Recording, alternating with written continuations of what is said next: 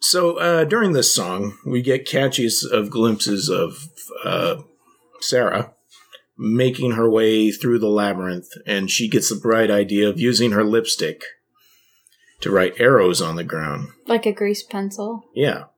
I really like that. Not because of the idea of using the thing, but they do a composite shot of somebody lifting up the brick that she's just marked and flipping it over. And it's like a person. It's not a puppet. It's like, I don't know. That's a really cool shot.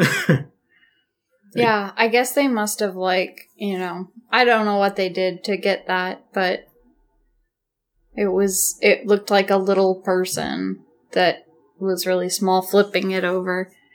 That's actually probably one of my lesser favorite moments, even though I think it's really smart of her to think of that. Mm-hmm. Because I probably wouldn't think of it if I were in the labyrinth, and I wouldn't have any lipstick on me either. Right. But something about that moment, for some reason, I never really liked. Maybe because I thought it was unfair as a kid. Yeah. Yeah. Well, it is super unfair, yeah. Yeah. None of the labyrinth makes sense anyway, so go back and erase those arrows or something like that. My question is, why did that little guy seem to have an Italian accent? I don't know. There's a few characters in there that have weird accents, just randomly. Yep, Spanish. It was probably just to add to the different characters in the labyrinth, just to add this one talks like this and this one talks like that, just part of the diversity of the world that they were creating. But yeah, he did sound funny. Yeah. Mamma mia. I really like that part. But that's all taking place during the song. When the song ends, she finally realizes that none of her marks are there. Someone's been doing it. And she, one of the many times she says, "That's not fair." I don't know. I really like that there's all these things happening behind her that only the audience would be able to notice, because she doesn't know why her stuff's not there. So it's unfair. Yeah, it is unfair. It's the odds are tipped way against her in this scenario. She has none of the help that she would need to get through, and even the few things she figures out on her own are just taken away from her. Yeah. So I can understand why she doesn't like Jareth, because she's, trying to get her brother back or whatever, and he's like, "No, just let me have him. You wanted him taken away, and I can offer you your dreams." But she's thinking, everything I do, you're sabotaging me, so of course I don't like you. Yeah. Well, after that, that's when she comes across the doors, right? Not the knockers, but the first set of doors guarded. The first set of doors. Guarded by the two people who, one of them tells the truth, one of them lies all the time. Mm-hmm. I can never figure out if what she asks is the right question. It is? It is, yeah. But she still gets messed up anyway, which confused me as a kid, because the right answer didn't turn out to be the right way either. But I think we were even watching the Ricky Gervais show recently, and it was that one where they were talking about that riddle, and it was the same answer. Yeah. And it makes sense rationally, but you doubt that she made the right call there, because she falls into the pit of the helping hands after that. Mm-hmm. The creepy helping hands. It's just such a, bizarre thing to see. I mean, along with everything else, all the puppeteers and everything in this movie, you just think to yourself, how did these people get cast? I did. I thought, where did they find all these hand people that could do these weird hand motions? I assume it's some form of miming or shadow puppetry, or just experience in that, having to be expressive with your hands all the time. And they've got those in every state, just like the Art Institute, the mime and shadow. No, they're all in Los Angeles. So I don't know where they actually filmed it. I think they filmed it in the UK, so maybe they're all UK people. All these British hand puppet master guys. I'm just kidding. Doing their Punch and Judy shows. They have to be masters with their hand movements. They've all got, like, not nice voices. They're all like, which way do you want to go? You know, scary stuff. It's kind of freaky, you know, making those faces out of hands all of a sudden. You know their hands. Like, their mouths moving and they're, you know, making faces that can be recognized, ones with facial hair and eyes that are expressive. That's creepy. Again, just ideas that were bigger than I could have even imagined at that age. It introduced to you the idea of this riddle of, like, what you would ask if you knew that it's like a variable question, like a math question almost. Yeah. But then she falls into this pit of hands. Just freaking, what do you call that when there's, like, when it's not a part of a body? Like a limb? Yeah, like these disembodied, like, hands bunch that of are cousinets, or reaching. No, not cousinets, sorry. The Thing. What's cousinet the hair? Cousinets the hair. Bunch of kids. A hair pit. Yeah, the idea that there's just these hands all sticking out somewhere, like the little, what do you call it, in your throat? Yeah, they're like little, yeah. You know what I mean? Those things that are supposed to feel if something gets caught in your throat. Yeah. Like, why? That's gross. It's crazy somebody thought of like that. Some biological throat. Yeah, it is. It's like a throat with these things that are grasping. You're like, yeah, it's gross. And they're just like there. They must be there all the time. And like people aren't going in this dungeon all the time. It's creepy to think of what's on the outside of that. They're just the hands in this tube, and they're pinching her and grabbing her and dropping her and catching her, and their faces talking to her. Yeah. The voice is, the voice was an idea somebody... I mean, I'd be surprised if the voice was the same idea as the person who did the hands. Right, but it's crazy. Yeah. It is crazy. They probably recorded the voice first and had the people do their hands so that they could match it up to the words. Yeah, that's what they typically do in animation, so that makes sense. But yeah, unless the voice actor was just over the side. Yeah, who knows? Never in my wildest dreams would I have imagined in a movie seeing actual physical hands by themselves in this weird tunnel just doing these things. Like, just pretty out there. Bizarre. Creepy. Gross. Yeah, and it's always creepy, that part. Yeah. She doesn't know what's going on. Yeah, they make her choose. Does she want to go up or does she want to go down? She chooses down. And that logically makes sense to me. She already knows what's up. It's those doors away. And if this was the right door, then who knows what's in the wrong door? Who knows? I have plenty of time to think about that. Yeah. And I think that, damned if you do, damned if you don't, because her choices up till this point, no matter what she's chosen to do, has ended up being even worse than the situation she's already in. But I have wondered if she chose up, if the helping hands would have put her up onto the path that you can see just beyond that pit she fell into, which would have possibly been the right way. Yeah. But down. Yeah, so she chooses down, which I think is also, like, again, it's not a fun place to have to wander around in. When they are saying she chose down, it's like, you made the wrong decision. You're going to die or something horrible is going to happen. It's scary, in my opinion. I probably felt that way the first time I watched it. Yeah. She ends up okay. She's just in a pitch black pit, right? And then we get to see Hoggle again. I guess he just hangs out in pits when he's not spraying fairies. Hoggle is a weird character. I mean, he's weird. He's nice to her and he wants to be her friend, but it's also kind of like he has a crush on her. Eventually, yeah, it seems that way. At first, it's almost like he's just kind of annoyed with her. And yeah, you don't know what his motivation is. Yeah.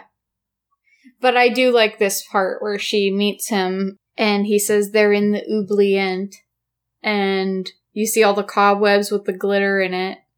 And he does that cool effect with the door.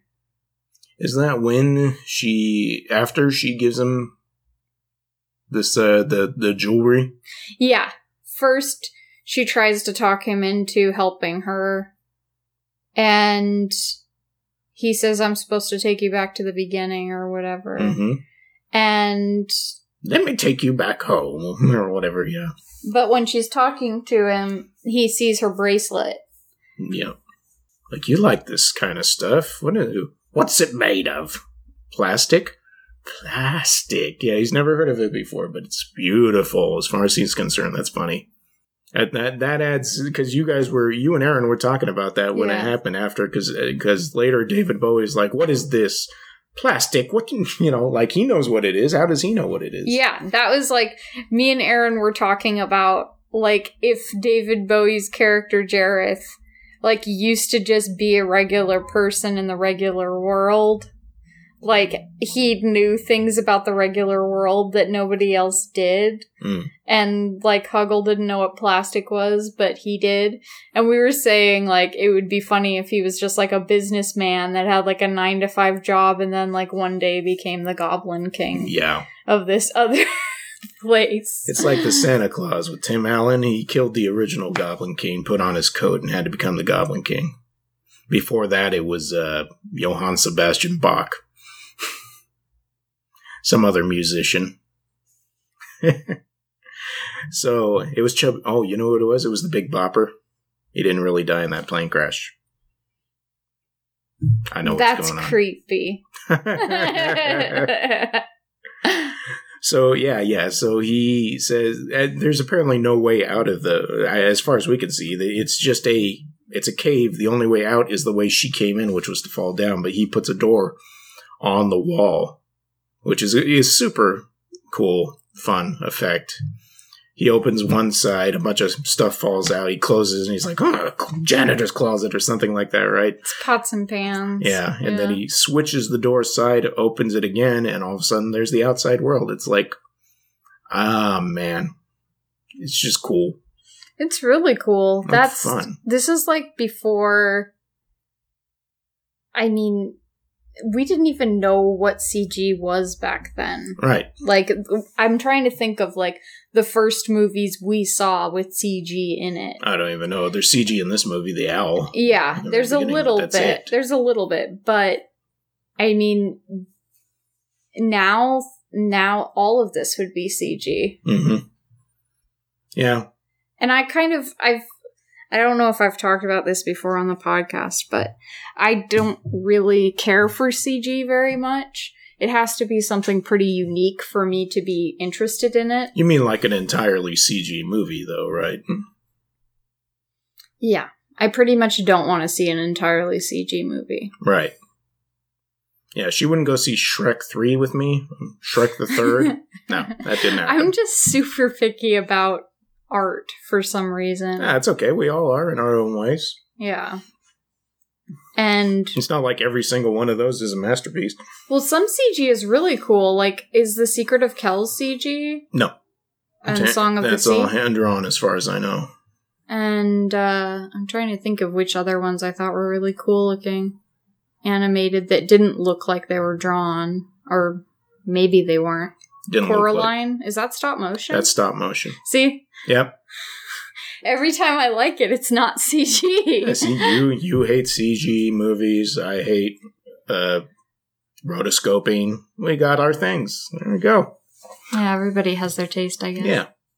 So when he gets the door to the outside, is this when they immediately run into the beggar, or does that happen afterwards, after they get out?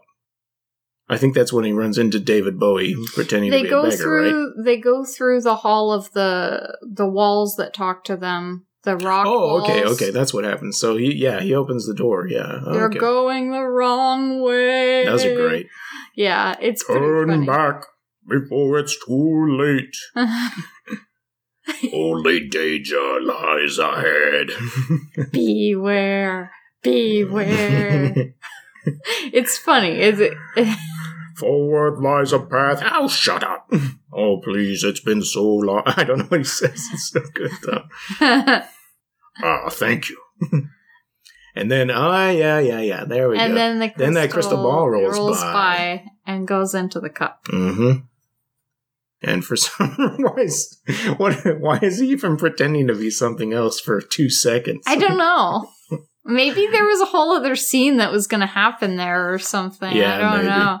But yeah, he's in this full-on disguise.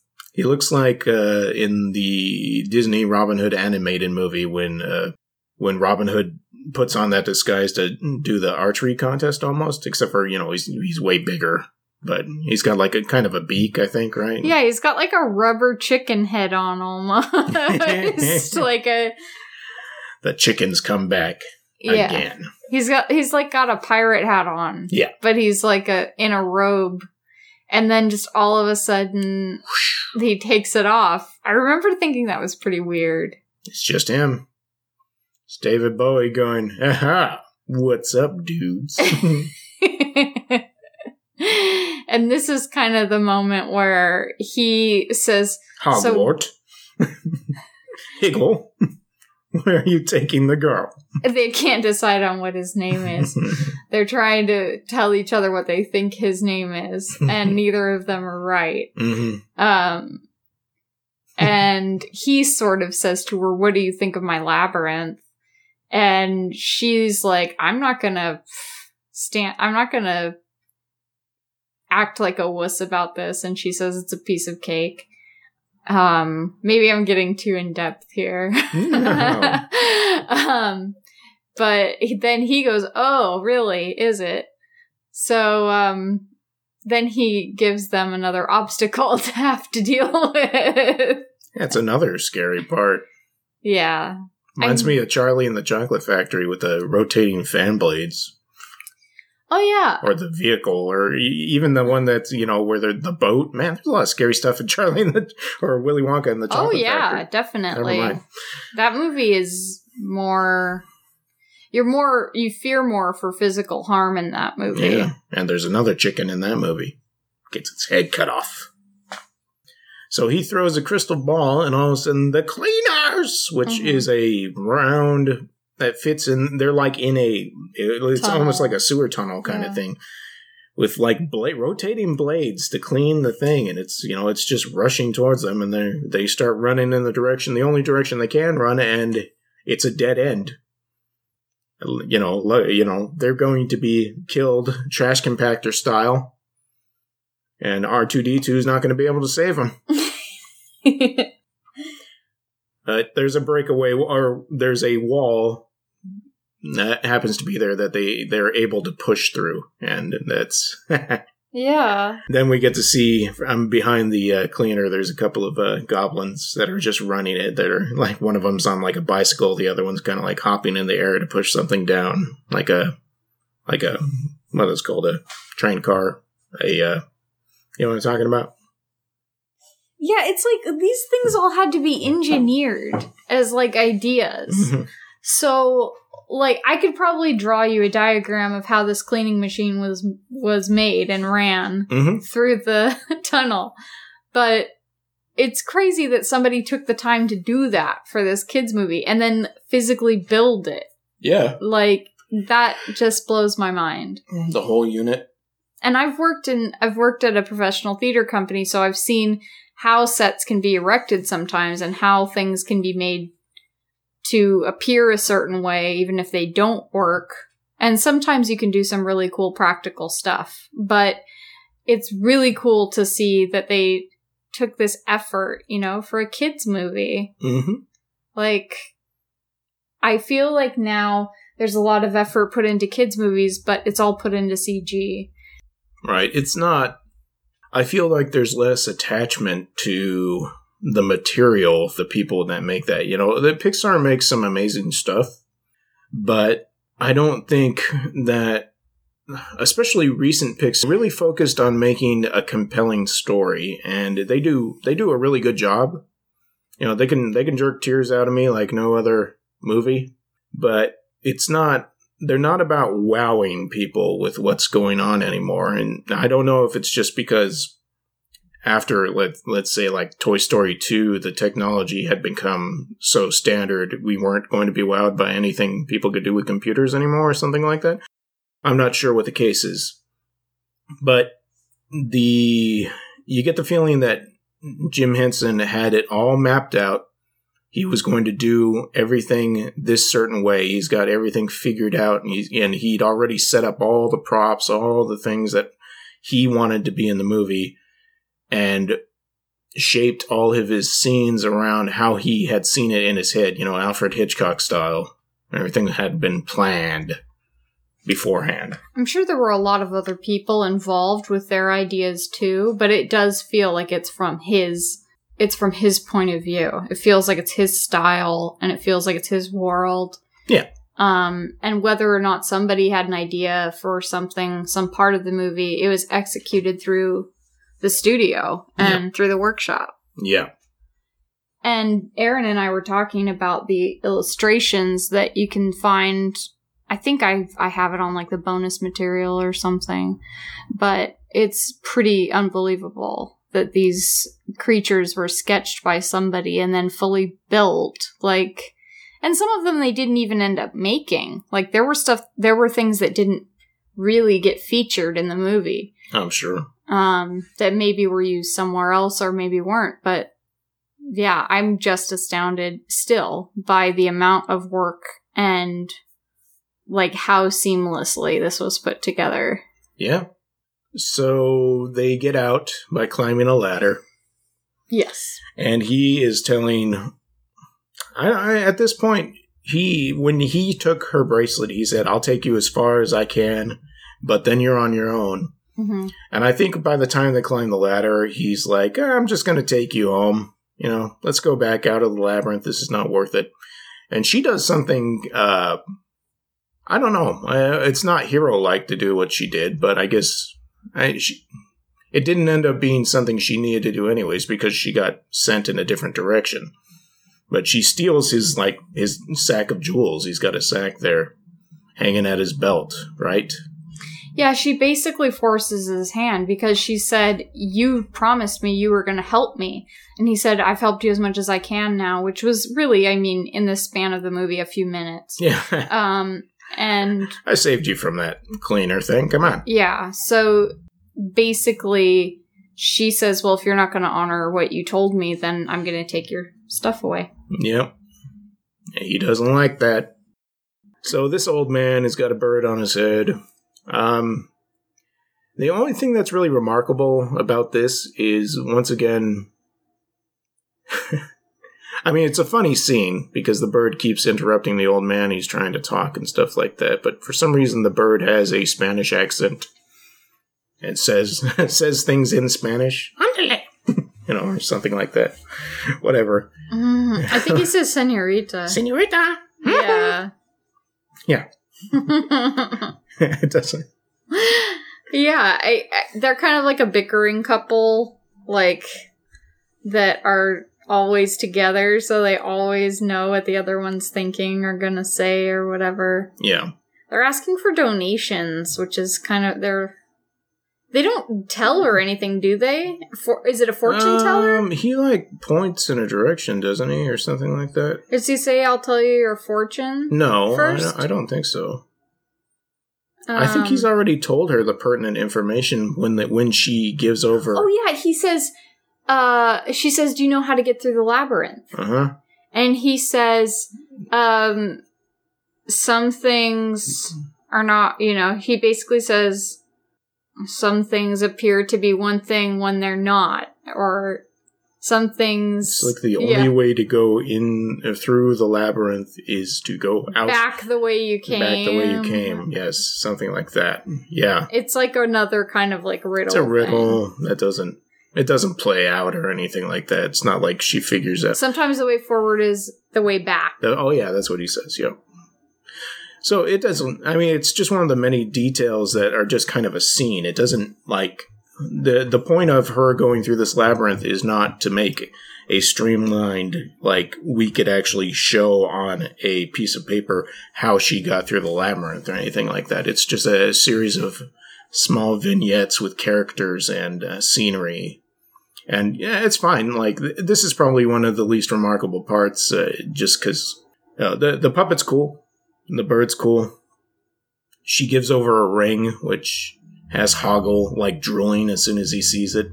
He gets upset that she's giving it away. Yeah. That's probably why he's like, no, I'm not taking you back, or I'm going to take you to the entrance, or whatever. And then she steals the jewel bag off him. Or did it happen before? Now I'm really confused. I think it happened before. Okay. At this point, he's mad. She's mad. They hear the growl. They hear Ludo, yeah. And he runs off. Hoggle's like, forget you, I'm out of here.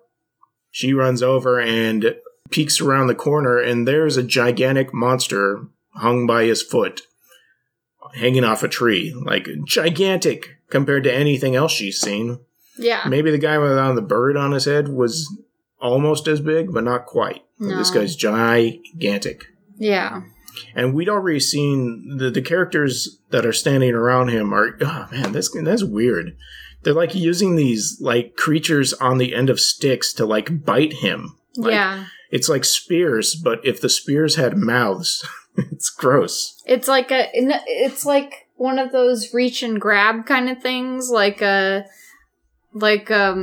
you know how if you have something that's in a hard to reach place, they have these contraptions you can use, and like you pull a lever on it and it like grabs. It grabs. Well, Dolan has one too. It's like a claw hand that just snaps when you pull back on it. Yeah. The garbage collectors. Yeah. Anyway, they are using these little tiny skeletons of some other creature on the end of their stick to basically do the same thing and bite at Ludo with them. Yep. And these guys are weird. They're like a thing that comes back again. Are they the ones that are riding the thing? So it's like a guy who's got his feet through the thing and... I never knew that as a kid. It took me a really long time to figure out what they were. Yeah. But yeah, that's what they are. There's like a little ride-along creature. There's something they're riding, and there's something on top of it. But you can't really see their faces, I don't think. They're just like helmets. Right, they're wearing gigantic helmets. Yeah. Yeah. We saw one earlier that was just running in the background, but it wasn't important to the story. Unless, maybe it was a moment of suspense where they might get caught. But Ludo's getting attacked. He starts going, ah! And a rock rolls out from off screen and hits her in the foot. And, naturally, she wants to get rid of these guys she's a good person. She sees some animal suffering. She wants to take it out. So she starts throwing these rocks, hitting them in the helmet. They get confused and run off. But the important thing is those rocks didn't show up until Ludo made a noise. So it's almost like he's bringing the rocks to him. We don't know what's going on at that point. But she walks over, and he's talking like a giant baby. Lets him out of the tree. She unties him. One of the points where something happens to a character, and I can imagine the movie ending there because that character's dead. Drops out of the tree directly on his head. Blood splatter. The end.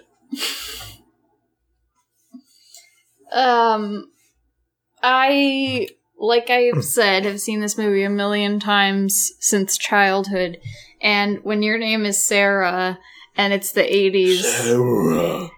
You hear this a lot. So I've heard Sarah Friend, like, Sarah Friend. A lot of times. Yeah.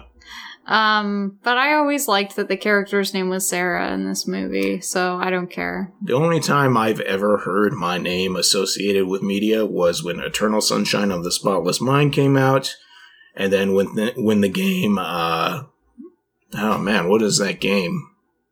I even own it. The Last of Us, that's what it is, with the mushroom people. The main character's name is Joel. So people are like, oh, have you played The Last of Us? Yes. It's a good game. Okay, bye. I don't look anything like that main character, so no compliments to me. Except for we both have beards. So what do you think of Ludo as a character? I love Ludo. I think he's probably my favorite. One of my favorites in the entire show, in the entire movie, because he seems like he isn't very bright, but he's really sweet. He's really friendly. He's willing to help with anything that she needs. And I think he's probably her best friend in the labyrinth.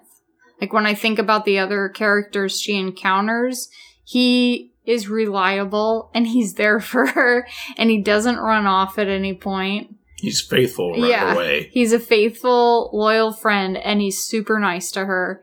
And it seems like there aren't any other motivations involved. So I think as a kid, I always thought he was the best character, because he never did anything bad to her. He didn't even want to do bad things to other creatures, but when it came down to it, he had to sort of protect them and help them. But yeah, a lot of pushing and shoving kind of stuff like that. And later, a big scene.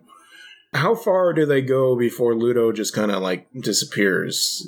It's not that far after this point, right? She rescues him. They start walking off together. Don't we get a cutaway of now I'm forgetting the other guy's name. The guy of Hoggle, like making his way back through away from where he was, right? And that's where we see that effect shot of David Bowie's face. Like, we're looking right at it, but as the camera pans away, it's actually 3 different rocks that have been aligned. They don't look like him. Right. You can only see it. From that angle they do. That's the other super cool visual thing, like the we were talking about the entrance to the labyrinth in the beginning. Yeah. Love it. Love it. Whoever owns that, lucky person. Yeah, that is really cool.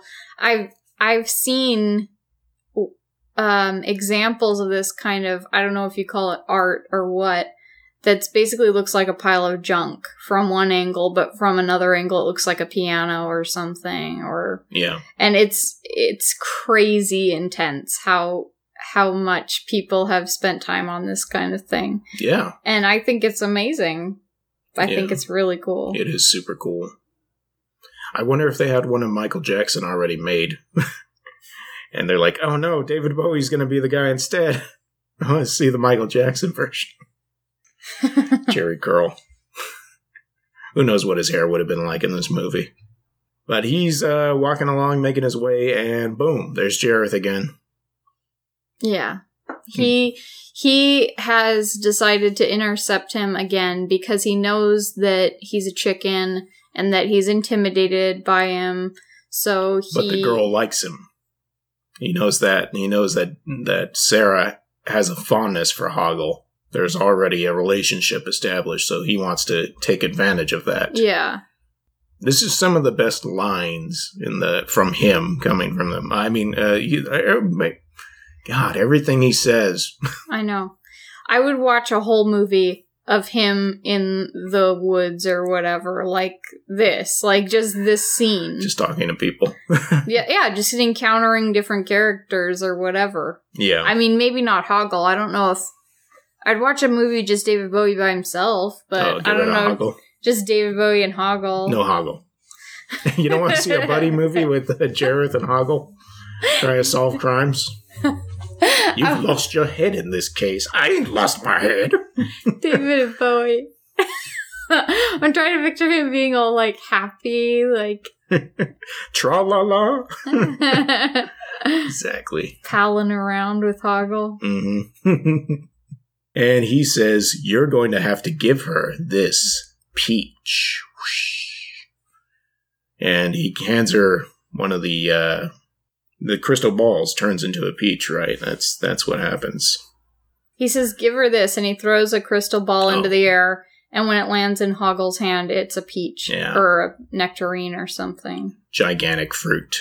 It's a piece of fruit. And he says, what's wrong with it? I'm not going to do anything to hurt her. Yeah. And he says, do what I said. Or I'm going to send you to the bog of stench. Yep. A bog of stench. And Hoggle, if she kisses you, I'll turn you into a prince. Prince of the Land of Stench. I want a t-shirt that says Prince of the Land of Stench. Yeah. That's so good. He gets a kick out of himself. I think it makes me wonder in this moment of them having a conversation, how many of these moments have transpired between them before. I wonder how much interaction Hoggle has had with it, because he doesn't know who Hoggle is. He doesn't even know his name. He's still calling him Hogwart. He has an idea of who he is. Right. Well, I think he has domain over his kingdom. He knows everything that's going on. He talked to that inchworm in the beginning and was like, make sure to invite her in for a cup of tea. Anyway. Yeah. So we get back to Sarah and Ludo. They're just walking along, they've right? been walking. Yeah, they've made some distance. And they come to the doors? No. This is right before she enters the forest, or maybe she has entered the forest, because Ludo steps on something while she's not paying attention and just he falls. Yeah, but that's after they enter the door. Oh, it is? The forest is beyond the door. So they've... Wait. I thought when she meets the knocker, the door knockers, that what's-his-name was already there with them, Hoggle. Was he? No. Maybe not. I don't think he was. Yeah. I think they're trying to figure out what to do with the knockers. So first they get to the door knockers. Uh-huh. One of them has the door knocker into his ears. The other one has it in his mouth. It's like see no evil, speak no evil, hear no evil. It's like a total Laurel and Hardy situation. It's really funny. Yeah. Just their interactions with each other. He's like, the one with the stuff in his ears is always saying bad things, and the guy's like, oh, it's not true. What? Everything's followed up by, what? Yeah, one of them can't hear but can speak. The other one can't speak but can hear. Right. And it's another dichotomy that they've created. I just can't even name all of the crazy situations that they put into this movie. Mm-hmm. That, especially for a kid to ponder with their little mind, is just unbelievable. Yeah. So she's presented with another puzzle to get through. And it's not too complicated. No, this one's just pick one. Yeah. And she picks the one that is being tortured by having the knocker in his mouth, which is not, it doesn't seem fair. The other guy, you can't take it out of his ears, might as well use him. The knockers were a couple of the creepiest characters for me. Yeah. Because of the way their faces look. Well, he looks... like all metallic. Yeah. And like rubbery. And the mouth on that one. Yeah, I just... And the eyes looked like two olives or beady, something. Yeah. The one with the thing in his ears. Or both of them did, yeah. Yeah, they kind of looked creepy to me as a kid. I think I remembered thinking of them as like giant metallic bats or... What are the... You filled in the details. What are the... Yeah, well, yeah, you... when you're this into it, as a kid, you try and figure it out. Yeah.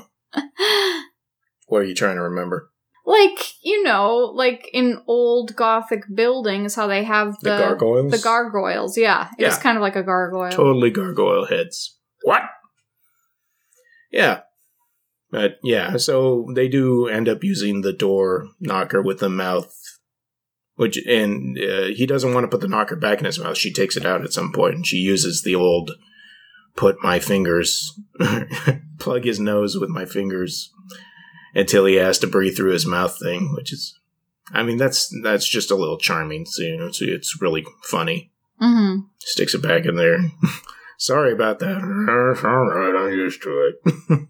And that's, yeah, then they go through the door. And that leads to the forest? The door opens to the forest. Okay. And Ludo kind of goes off. She's not looking the right direction, and he just drops through the floor. Doesn't make a sound, which is interesting. So anyways, she can't find Ludo.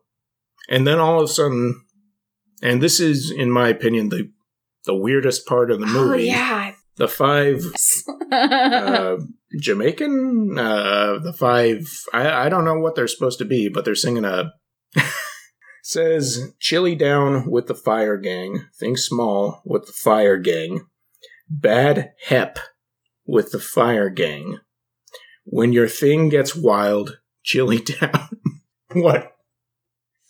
What?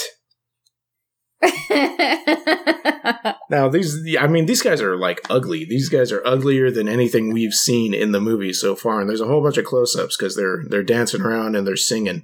Yeah, it's crazy. It's like a music video for weird-ass creatures.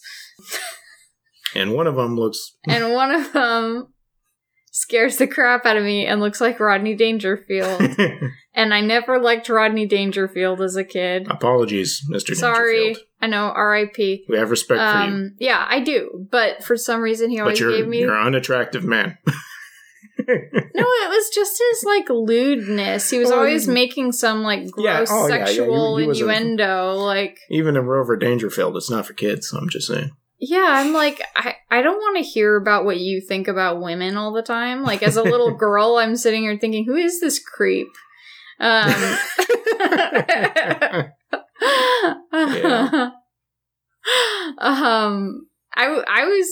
I was pretty uncomfortable by the idea of Rodney Dangerfield as a kid. In the forest, taking off his head and throwing it around. If that's the way he acted about all women, just making, like, sexual harassment and, like, remarks to them, like, I wouldn't want to be in his path. Yeah. But you just accidentally walk by him and you hear him making some gross remarks. Yeah, like, I don't know how he was in real life. I don't either. Yeah. But anyway, sorry, Rodney Dangerfield. I know that's the part that you played, but but you creeped me out with just the way you treated women.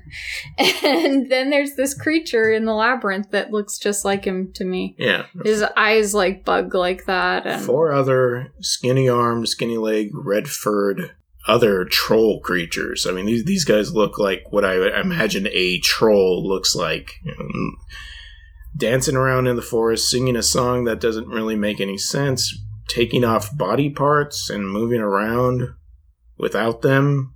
And we watched the behind the scenes of how they did this scene, and it seemed like it was super frustrating. Like they were having a really hard time getting it to look any good because they had people in entirely black costumes moving the limbs independent of like a puppet to make it look like these guys were dancing around, like stomping their feet and moving their hands for them. And they had to, from what the documentary was making it say, they had to do it a lot of times to get it to look coherent or anything like that. And I feel bad saying it's the worst part of the movie, but it just doesn't feel like it fits in. I don't think it's the worst part. You don't? What do you think's the worst part? Ludo. The worst part of the movie, for me, is probably the city scene where they have to try and fight all the bad guys to get to the castle. How come? I just never found it interesting as a kid. Okay. I mean, I liked that Sir Didymus... It's necessary for the story. Right. But the creatures and the music and the shooting, I never liked any of that as a kid. So yeah, that was probably my least favorite part. I see. You just were worried about those chickens. Yeah, definitely. Yeah. She eventually gets out of there by picking up their heads and throwing them because they're saying they want to take her head off. They're like planning to murder her because they don't know she's a human or something like that, right? Yeah, you see people reaching at her head and trying to pull it off of her. Another bunch of creatures groping at her. Yeah. I don't know. I guess It's what it is. So after the what are they called? The fun gang? Fire Clan. Fire Clan. The fun gang. No, that's what we call it ourselves. Hey, come hang out with the fun gang.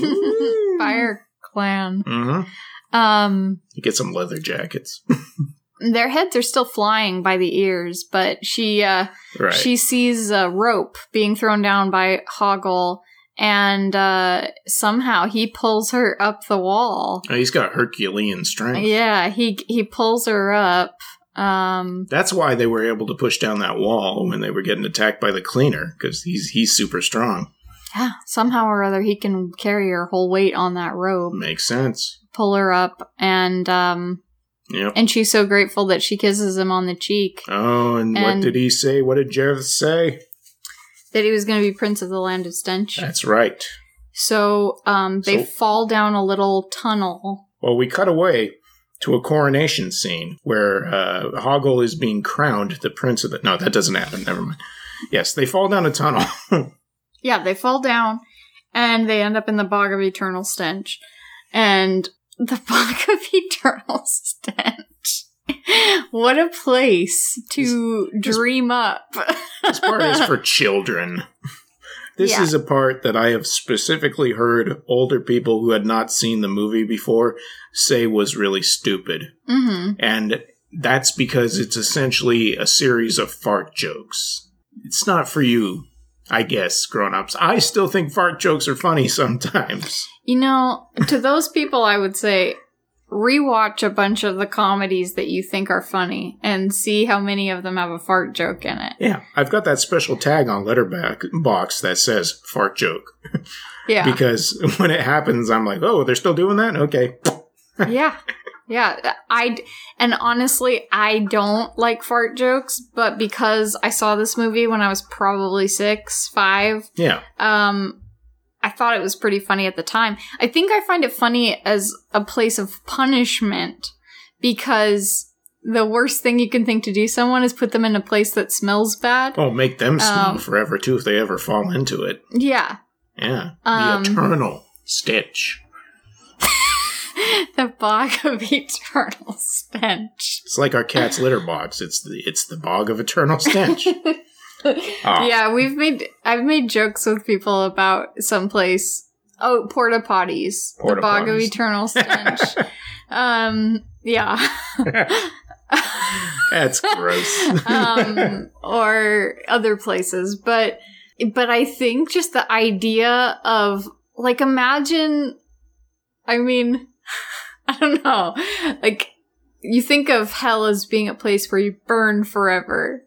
Like, I mean, sure. In this reality, they're like, we're going to send you to the worst place possible. The place that stinks. I mean, nobody's going to want to be around you after you stink forever. Come on. Which is funny. But, I mean, so they shimmy along the wall. They don't end up falling into the bog stench, thank goodness. But there's that face she makes that me and Aaron were talking about. Yeah, that you were talking about. Aaron was like, they must have put something that smelled bad into the room for her because... People know what... You know what face you make if something smells bad. I know. I was thinking it could have been, could have not been. Yeah. But Aaron was like, that is like so real, her face, when she smells like the Bog of Eternal Stench, that he was like, they must have put like a bad smell in front of her. My actual disgust face, I don't know what that looks like, but it's something where it's like an instant reaction, like, you know, like oh my god, I'm going to throw up kind of face. Which is not the same as my, what is that smell kind of face. I think Jennifer Connelly's a good actress.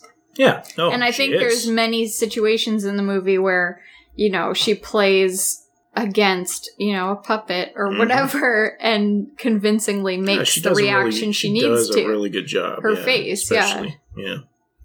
Her attitudes in this movie all throughout fit her character.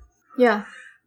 We get They meet up with Ludo again. Ludo has fallen here from the forest, I guess. And he's complaining about the bad smell. Smell bad. Over and over again. Shut up, Ludo. We know. They're going to cross the bridge. Hoggle says, we need to go across this bridge. Get out of here. And we get introduced to the fourth member of the team, who is Sir Didymus, a very foxy type character. A fox? Is like, what is he wearing? He's wearing like a Spanish conquistador's outfit with like a feather in his hat. And I like his little legs. I always thought that was funny.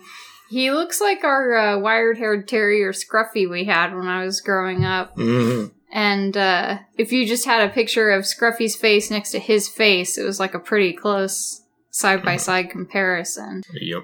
But Sir Didymus is a gentleman, and he thinks... but he's also a warrior. A warrior. And he thinks that he's a very dutiful Yeah. person. So he basically tells them they can't You're pass. not allowed to cross this bridge without my permission. Something like that. Mm-hmm. And she says, can we have your permission? Mm-hmm. He goes, yes. So easily solved. They cross, or one of them crosses, right? At that point, and then... Hoggle runs across because he's a chicken. Right. And then Sarah tries to cross, but the bridge falls apart. Right. And she grabs some kind of a branch or something. She's hanging for her life. She's almost going to fall into the Bog of Eternal Stench, which is really... I mean, that's a nightmare for a That's a 16-year-old girl. scary moment there. All men have to roll around in a bog of eternal stench. So, I mean, it wouldn't be that big a deal after a bit. Especially when you're 16. It probably starts when we're like 13. You know what I'm talking about. What's that? Guys stink. Anyways, no 16-year-old girl wants to fall into any sort of bog, especially not a bog that gives you an eternal stench. Right. So the word stench, that's a good word. Stench, yeah. It's not like, oh, it stinks, oh, it smells. That is a stench. It's all capital letters. Ugh. What is going on here? We got a stench. Yeah. So, Ludo calls the rocks again. Yeah, we see for sure that he has this ability. Like, he raises the rocks out, or do they roll out from the thing? They come out of the ground, They come right? out of the Bog of Stench, Yeah. which I always thought was kind of... Yeah, those are stink rocks. Touching the stench. Those rocks are just like, those are the heroes of the movie. The rocks keep saving people and doing amazing things, like saving him from the tree, raising out of the stench, and then later we see him again doing crazy stuff, like rocks. It's like a howl he does, and the rocks just come rolling to him. So next time you're outside and you see a rock, make sure to salute it. Thank it for its service to this country. The Labyrinth country. So she is able to land on one of these rocks, and then everyone is able to cross.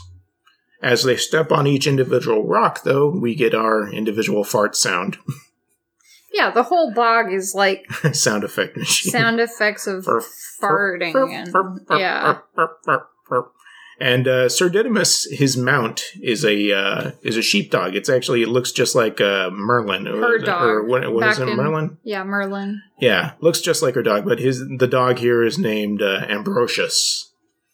Sir Didymus, come along, Ambrosius, whatever. And when he goes across, he does it super fast because he's got the four legs. Just one of those amusing things. Yeah. I could imagine being 6 and laughing. Yeah. I probably did when I was 6. Now I don't, but yeah. I do. I laugh in like a dignified way with my pinky up. Oh, quite amusing. Hand me another cracker. So that basically sets them up before they're going to enter the middle part, isn't it? I mean, Then they're in the woods again. That's right. They're farther into the woods. And Hoggle decides... Yeah, everybody else has gone ahead. Ludo's gone ahead, Sir Didymus and the dog have gone ahead. And then Hoggle takes that moment to stand aside with Sarah and offer her the peach.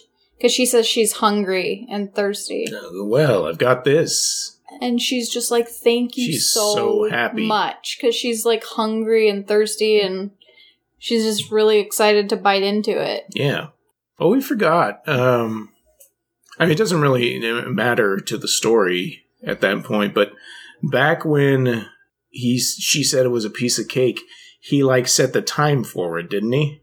Yeah, he took some time away from he points at the clock and the 13 hours, he removes 2 or 3 hours, and she's like, that's not fair again. It doesn't really matter at this point in the story, but it was something that I thought, he's such a... Jareth is just he's puckish. Well, what's his motivation? I think he's like a kid that has a crush on somebody, but wants to have all of his toys and...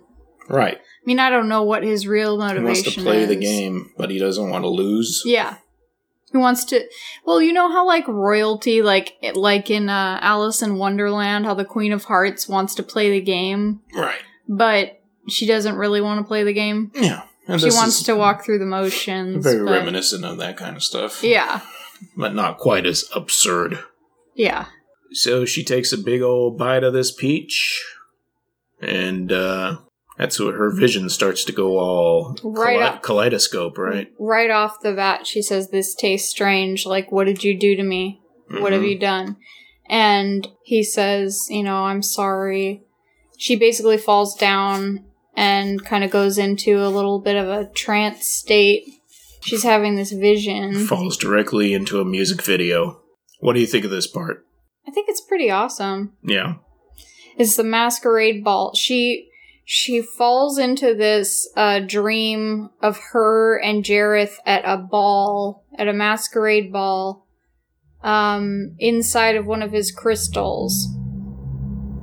And she's dancing, and all of the other characters are dancing. This is the only scene that I think has a lot of, like, human actor characters in it. That you can see part of their faces, at least. Right. I kind of wondered if this was the court, like, that Jareth interacts with, or what, if it was just a dream she was having, or what, but, yeah, I mean, as a little girl, I thought that her gown was pretty freaking awesome. Mm-hmm. He looks all cool. And he looks really cool. And he's singing to her, and I really liked the song. And it's got all these weird little masks and stuff in it. What'd you think? It's a beautiful scene. I like it. Like, takes the sparkles up by 300%. Mm-hmm. But everything's all flowing in white, and the only two people without masks are him and her. David Bowie's got eye makeup I feel on. like, yeah. He's always got eye makeup. Like, everyday life, he's got eye makeup on. But I feel like it was a total, I don't know. Like, I can pretend to imagine what a young girl would fantasize about. And this feels like a fantasy sequence from a young girl's imagination.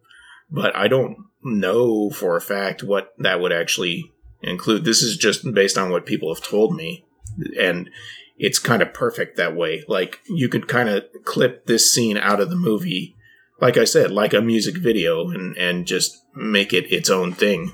Yeah, I definitely think that this scene was, like... I mean, I probably hadn't yet imagined anything about, like, a fantasy ball or anything like that as a little girl at this point. But it definitely was ammunition for for future ideas about what the perfect ball would be like or whatever. Yeah.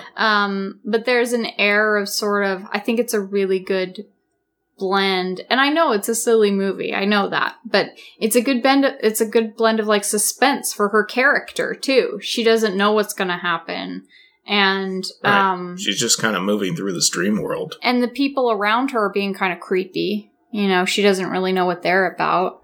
Yeah. But David Bowie is there, and in a weird way, she sort of trusts him. It's a really weird dynamic between their characters, because she hates him, but she also kind of likes him, too. Right, she's entranced by him. Yeah. I mean, his whole world is something that is like her dreams, you know? And the things that she pretends to do, fantasize about. Yeah, it's like it's like her fantasy reality. And I think that if Jareth had been like a teenage boy or something, that she might have fallen in love with him or whatever after this scene. Like, right. The main problem for them, I think, as characters in terms of like love as a relationship, is that he's much older than her and that he's evil. Right. He stole her baby brother. No matter what it comes down to. Yeah. How does she snap out of this? I don't remember. She throws the chair at the crystal ball. Like, basically they're inside of a cylindrical room. Yeah. And she throws a chair through. The song is amazing, by the way. This song. The stars fall down. This song is like. Maybe it's so in my mind because of the visuals connected with it in this scene, but this is like a kind of serenade pop song for David Bowie, and it's pretty awesome. It's cool. Anyway, so she picks up a chair and she throws it at the wall, which looks kind of just like a warped, like, glass something. Right. And that basically disturbs the atmosphere of the whole party. Everyone is like thrown up into the air and basically thrown into another reality. They all get incepted. Room goes tipsy-topsy. And she falls gently down into the junkyard. Oh, okay. That makes sense. The junkyard is it's like a wasteland. It's all dark and cloudy and it's just huge piles. It's what you like, the cartoon version of a dump. What you imagine a dump looked like. Big piles of junk, and you can see stuff moving in between the piles and things like that. And it's like a hoarder's house. Yeah, she like reaches over, and she accidentally gooses some lady. I mean, it's not a lady. I mean, it looks like something from The Dark Crystal. It looks like the lady with the only one eye. Yeah, this was really scary for me too as a kid. This part. And she's carrying a bunch of stuff on her back. Like, she walks around with the equivalent of, I don't even know. I mean, she has a huge pile of stuff that's stacked in just a way that it's not falling over. It's not like she's got a sack or anything like that. And when she's talking to Sarah, she is basically telling her, like, oh, no, this is what you're looking for is here. This is what you were looking for all this time, right? Because Sarah has a little bit of, like, amnesia in this moment. And she saw the peach with the worm in it and throws it away. Oh, I forgot, yeah.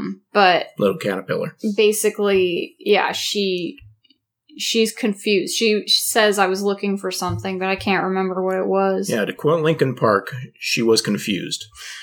But the crone, or whatever she is, goes, oh, this is what you were looking for, and she brings over Lancelot, her bear. Her teddy bear, yeah.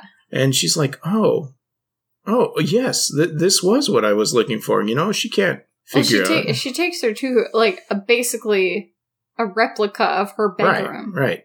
As far as she knows, she's back home, because there is no... She's in her room. She's in her room. The door's closed. She thinks maybe it was all just a dream. Surrounded by all her stuff. She's looking in the mirror, right? And yeah. The old lady is still hanging around with her. Well, that's not until she opens the door. Oh, yeah. Yeah, because she's still in the room. She's just looking in the mirror, and she kind of is like, wasn't there something I was supposed to do? And she goes and opens the door, and there's the junkyard again, the crone. Yeah. Like, her room is not attached to the house. It's attached to nothing. It's like it's built inside of the junk piles in the junkyard. Yeah. Which is insane. It's cool. It's an insane idea. Yeah. Like, another weird idea to present to the mind of a child is that you could be in a place that looked exactly like your room, but maybe it wasn't. Right, yeah. And maybe you were someplace else completely. That's really scary. Yeah, it was. It was scary for me as a kid. Like one of those things where, like, you open the front door of your house and you're, like, in the middle of outer space or something like that. The like sand pits and Beetlejuice or something. Yeah, you know our policy. Please don't send us into outer space or to Saturn. But yeah, so the crone starts giving her all her stuff, like sits her down in front of the mirror again. She's like, oh, here's your dolly and all this stuff like that. And you realize that she is stacking this stuff onto her, like her dollhouse and all this other stuff, the same way that the crone has all her stuff stacked on her. It's like she's making another one of those things that lives in the junkyard. That's really freaky. It is. I've always found her character to be particularly malicious in this story. I mean, there are characters that try to harm her or whatever. This one is trying to manipulate her into believing something that isn't true and, like, using her own memories against her. Like, to try and trick her into... I don't know if she wants her to be there with her forever. Make her into one of them. Or if she Who knows? But that's almost like, imagine, that's almost like saying it's a mental illness or something that you turn into these creatures because you can't let go of any of your stuff. Yeah. Like, oh, remember this, remember that, you can't let go of that. Yeah. And then you end up being this bizarre bag lady in a fictional junkyard forever. Were those other people out there? Like previous Labyrinth inhabitants? I don't know. Fell and like ended up being stuck there and weren't able to break out like Sarah was? Like, wow. It's crazy to think that she... this is sort of like, I mean, I'm not trying to make it bigger than it is, but basically they're bringing up the idea that maybe it's not such a good idea to hang on to all your stuff, and it's just stuff. It's just junk. And that she really wants her brother back is what means something to her. Right. Leaving, in order to continue living your life and fulfilling your goals, you might have to leave some of your treasured items behind. Yeah. It's moving on. Yeah. Yeah. So how does she get out of this one? See, I'm like drawing blanks. She hands her she sees the Labyrinth book on her table. Right. And she starts reading it and kind of remembering the Labyrinth that she was reading about. That's right. And then she says, but what about this? And she hands her, like, the music box. Yeah. And she goes, this is all just junk. Fake. It's all junk. She's like, this is just junk. Breaks the mirror. And she breaks the mirror. And she's like, I have to find my brother. And the walls just start coming down. Yeah. Like, basically, the entire room starts... imploding? Yeah. I mean, I don't know how to explain it. It collapses on itself. It collapses, and Ludo just happens to be above it and pulls her out. Hey, what's up? Luckily, he's there at that moment to help her get out of the situation. Yeah. And luckily, we never see the bag lady again. So, at this point, where are they? They're like is this when they're at the gate of the Goblin City? Yeah. Okay. So there's like a guard who's asleep, and they open the doors, and then inside... Sir Didymus is trying to wake him up. Yeah. Like, leave him alone. We're trying to rapping on his helmet. Yeah. And then inside there's another gate. That comes together, and when it comes together, it's a gigantic robot that they have to fight. Robotic golem, and then we have a fight scene. We've got a boss battle. Yeah. Well, the Final Fantasy music starts up, and everybody uses their special moves. Yep, everybody gets ready to take their turn. Except for Ambrosius, he runs off.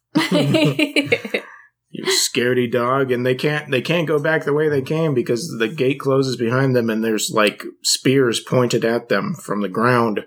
They're like spikes coming out, like metal spikes. Yeah, so they have to figure out how to get rid of this golem thing, and one of them, they figure out there's little people inside, and like Hoggle gets up out there. Is that what happens? I don't remember exactly how they figure out that. Maybe they call the rocks again or something. I don't think so. Sir Didymus is like smacking it with his little baton thing over and over again. But I think Hoggle goes up and takes the top of the helmet off. Right, and we see that it's being controlled by two goblins. No, it's just one. Oh, just one guy? Yeah. Okay. With the red eyes. I apologize to the owners of the Jim Henson Foundation about mistaking. It was a single goblin device. It's armor. He's operating the controls. Yep, he's going loco. And they throw him out. I don't know if... Does Hoggle throw him out? Yeah. And Hoggle tries to take over. He tries to take over the machine, but basically it starts shorting out. And he jumps down. It's pretty cool. It's hilarious. A gigantic, like, robot monster thing swinging it's like a club, right? Or is it a mace? I remember seeing like an edited trailer for this. I don't know if it was before or after I'd actually seen the movie. It was right before The Name of the Rose. But they took the shot of Hoggle jumping out of the robot as like part of the trailer. Action. Like, yeah. Like it was filled with those or something. Action-packed movie. Yeah. We gotta get this mother effing baby away from that mother effing Goblin King. Woo! So at this point, they're in the Goblin City. The Goblin City, which is surrounds the Goblin King's castle. Yeah. They're at the center of the labyrinth, essentially. Inside is a miniature city made for the smaller goblins. So everything's too small for Sarah to go through. Regular human size. Door or anything like that. But they're just trying to sneak through to get through there. And the city almost seems deserted at first. There's a couple of random chickens around, but people are poking their heads out and nobody sees them. And they get to the center point with the fountain. And this was Aaron's favorite part of the movie, because this fountain features a bunch of goblin guys holding their and peeing. It's just a detail. What a weird thing to put into the movie. I guess it's funny, and it's not like I've seen fountains where it's like a cherub and the spigot is where their ding dong is, but this was like four stone goblin people in a fountain, and they had like faucets. They didn't have like a little spigot. They had like faucets in their crotch. Aaron, if only you could talk about the experience. Yeah, I know. But they get surrounded, right? Yeah. Like a bunch of forces come, and there's some serious music, and they start, trying to attack them. People are charging at them. Ambrosius runs away again. Yeah, absolutely. He runs down one way, and then he runs back the other way because people are running that direction. He goes inside of a door and closes it behind him. And Sir Didymus is standing on the outside. He's trying to knock on the door. Then he turns around and goes, "So, do you surrender?" Or whatever. And Hoggle pulls the side of a house off. Well, there's a bunch of funny stuff, details. Like when they fire that cannon, it's like a cannon. It just appears as a cannonball, but when it hits the wall, there's like little legs poking out. And the guy's like, "Did I hit anything?" It's like the cannonball is like alive. It's like a person. There's a person inside the cannonball for some reason. Yeah, they've got more of those horse guys. The guys riding a thing, but they've got javelins to chase after and. Just a bunch of general explosions and chaos and chicken feathers. And they open the door, Sarah goes through the door, Hoggle goes through the door. There's no way Ludo could fit through that. Yeah, he just kind of opens. He pulls the side of the house off and just goes inside. Yeah, throws out whoever's inside. And they go up to like this little tower inside of the house and throw the top off. Yep. And they start using it as a vantage point to... And they're pretty, they're stuck. I mean, they're surrounded. There's no way, if Ludo didn't come around to do what he did, that they could continue from here. I don't, it's kind of a dire situation. Someone has alerted the Goblin King at this point that they're there. And now he's, that's why they're having all these problems, is because he sent out all the troops to fight them and stop them. And Ludo yells out. He calls the rocks again? He calls out. He does it a couple of times, and all of a sudden, boulders come out of everywhere. It's the way the city's designed is really cool, because it's just like thin corridors between their like little habitats and stuff like that. So when the boulders are rolling down, you see little ones, medium-sized ones, and giant ones, but they're all rolling the same direction, like they have independent thought of their own. Like, okay, guys, we need to roll this way. Whoosh, and there's mowing down goblin after goblin. It's like magnetism. Yeah, it's a lot of fun. Just seeing that. I like this part. Yeah, I like it too. I mean, there really isn't a part of the movie I don't like. Right. But if I had to name a part that I found to be the most difficult for me to watch every time I watched it, was probably this part. Yeah. The rocks end up taking out every goblin. Every single goblin is mowed over. Some of them get run over. There's a bunch of dead goblins now. Sarah's got blood on her hands. Goblin blood. And she's ready to go get that baby back. Yeah. Give me my baby back. Okay, sorry. And she just goes it alone at this point, right? They go up to the castle, they run up, and when she gets inside, she basically tells them, "I have to do the rest of this myself." And they're like, "But we want to help you. We're not letting you face him alone." And she goes, "No, I have to." Sorry, Didymus. So she goes into the castle, And she finds the Escher room. It starts going crazy. This, again, I know it's a kid's movie. I know it's silly. Who cares? But this scene is so freaking unbelievable. It's amazing. It's unbelievable. Amazing what they do with the whole stairways and hallways and the MC. I mean, it's straight up MC Escher drawing, except for it's real. Yeah. And she's looking all over. The baby is crawling around here, following a crystal ball. And she is just trying desperately to find him. We see him like crawling along the wall and on the ceiling and going up and down stairs. And gravity doesn't seem to matter. Up is down, down is up. David Bowie is singing to her. He basically is like trying to make one last plea for her to realize the lengths that he's gone to for her. Mm-hmm. And yeah, this song's awesome too. Your eyes can be so cruel, just as I can be so cruel. Say, what is he saying? He does the stars for no one? He says, I move the stars for no one. I move the stars for no one. I could sing this whole song, but I'm not going to. You want, everything I've done for you. Yeah, really good. No one can blame you for walking away. Too much rejection. Oh wait, that's the song. Goes, how you've turned my world, you precious thing. Yeah. You starve and near exhaust me. Everything I've done for you. As he's singing this, he's just walking all over the place, and he's doing things where he like walks. I move the stars for no one. He walks towards the end of a platform, and then he will flip over to the underside and be walking around like that. And that's another... behind the scenes we saw a little bit of that too, but it's really like cool. Crazy. They have like I really like that on a string behind the scenes part, because they keep showing him trying to do the take where he's supposed to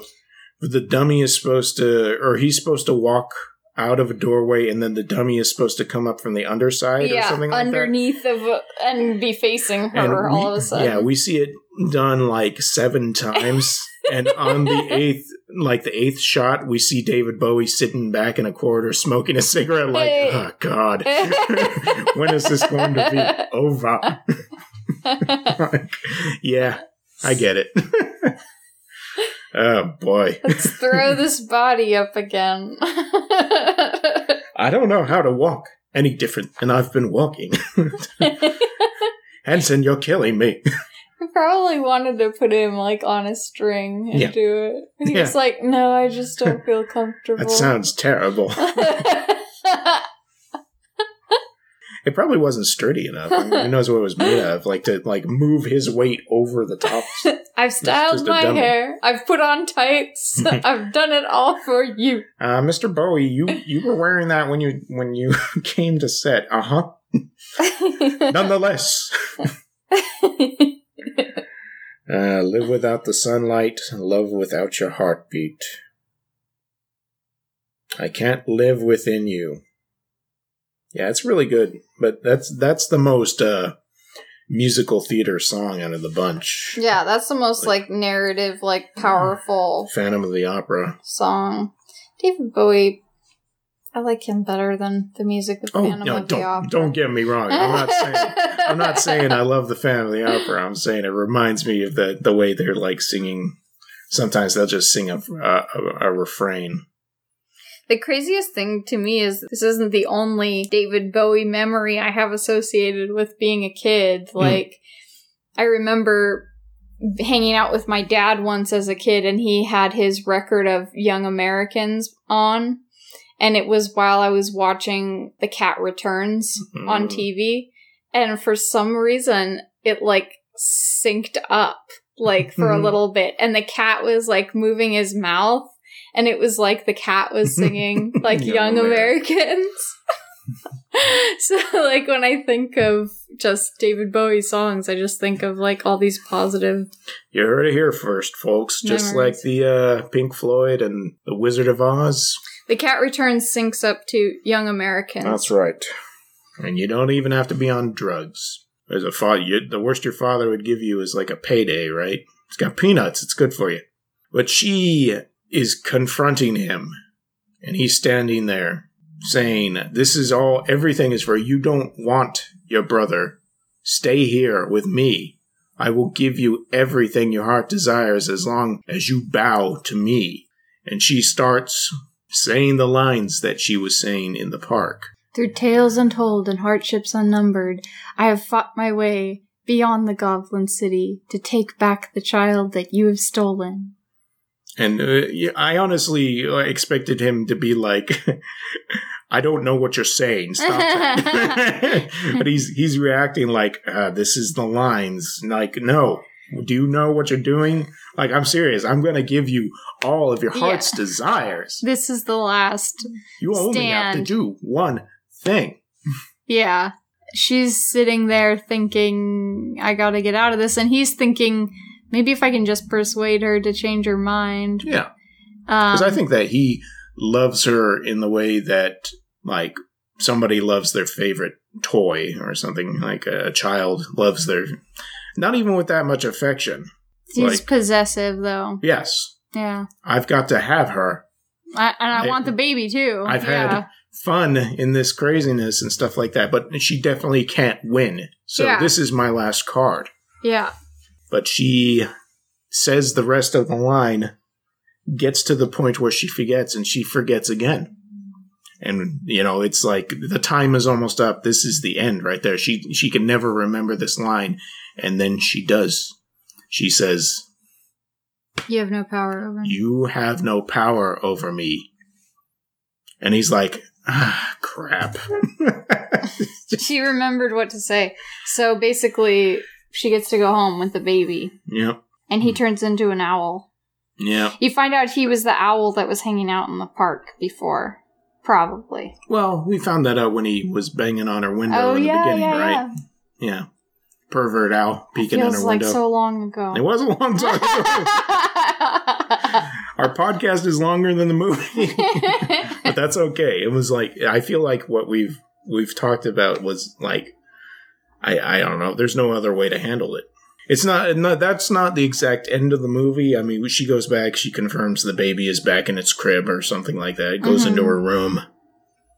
Her parents home. Yeah, we hear them show up. It could just be all a trick. She's hiding out in her room, looking at all of her stuff and, like, thinking about all the things that she saw in that other world, and she basically sees them in the mirror and tells them that she needs them. And they... That part's kind of weird. Where she's like... I understand her saying that, but the way Hoggle reacts, like, you do? Like, no, Hoggle. Yes. No, she doesn't want to be her girlfriend. Yeah. I do need you, Hoggle. You do? Yes. I've already made that I don't clear. have any friends. Could you guys be my friends? Yeah. And then we have... Everybody comes scene. back. They're all back in the room. Dance party. They have a dance party in Sarah's room. A couple of goblins and some of the other creatures we saw. I don't know. The guy with the bird on his head's not there. Which are the smaller creatures? Hoggle, Ludo, Dynamis. One of the guys from the very beginning, the like, did she say it guy in the closet. A couple part of those guys there. too. Yeah. Yeah. Mm-hmm. Dorcas. Yeah, a bunch of them are there, and they've got like poppers and confetti and then it starts going, hey now, you're an all-star. What? No? It's kind of the proto of that. They didn't actually play a song there. They played the theme that they had played at the beginning in the opening credits and when she was running along in the rain with the amazing saxophone. Mm-hmm. Okay, that's going to sound terrible. I apologize. I'm so sorry. we have a special affection for saxophone solos. We don't actually like them. We think they're funny. Yeah. They're a delight to hear because they are like, what were you thinking? So that's the Labyrinth. Yes. And we went pretty good in depth in there, and I still feel like there's a bunch of stuff we didn't talk about. We can't really think about it anymore. At this point, we've talked about all the things that are amazing about it, and we've talked about, a couple of the weird things that seem either dated or childlike or whatever, but... Chances are you've already turned off the podcast, so you're not even listening to us talk anyway. We should edit a little bit. No, we were going to edit a little bit. Don't worry. I'm not going to leave the entire thing how it is. I hope that you enjoyed what we were talking about. We didn't expect it to go like this. Truthfully, this was my pick, and I was thinking we weren't going to have anything to talk about because everybody's seen The Labyrinth, and we've definitely talked about The Labyrinth before. Oh, yeah. I thought we had already talked about everything to do with The Labyrinth that we ever would. But as soon as Aaron and you and I started talking about it, it just ended up being a much bigger thing. Much bigger ball of wax than we had anticipated. And there was so much personal stuff that I hadn't even occurred to me that was not only with Sarah having such a tight relationship with the movie, but, Aaron and I talking about our experiences and, talking about Jim Henson and the effect that he had on our lives and how thankful we are that he was there. Yeah.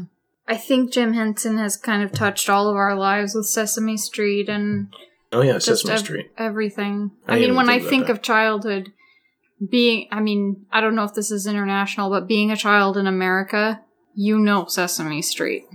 Yeah. No matter who you are, you've seen Sesame Street because it's one of the few things that is still on public broadcast.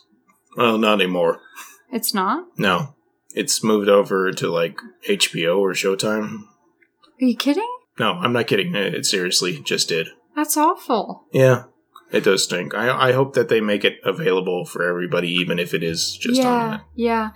Yeah, up till now, it's always been on PBS, which is, in the United States, one of the only stations that everybody was able to get, even without basic cable packages. Yeah, it was one of those free stations. So, all children were able to watch Sesame Street up till now. Yeah. And...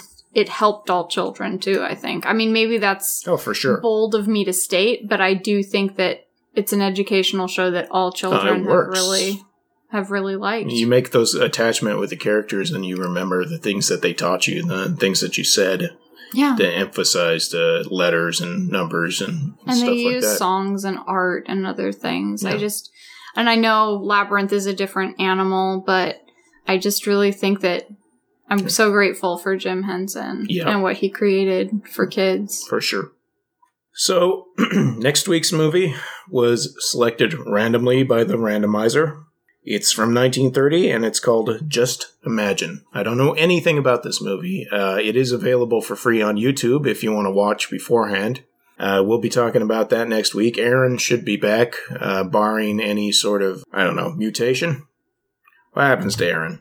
Sometimes he goes places. I don't know where he is. Have you seen him? Natural disasters. Yeah. It has been kind of floody over here recently. We'll see what happens. Until next week, thank you very much for listening. We hope that you really liked this episode. Twitter account @OuterSpacePod. You can find us on Facebook. We have a Facebook page for the Please Don't Send Me into Outer Space podcast. Give us a like if you have a chance. Give us a rating on iTunes if you feel charitable. We'd really appreciate that. If you want to email us about movies you think we should watch, your opinion on Labyrinth and the effect it had on you, Jim Henson, anything at all, please send an email to pleasedon'tpodcast@gmail.com. Until next week, have a good one. My throat is going out. Bye. Bye. See ya.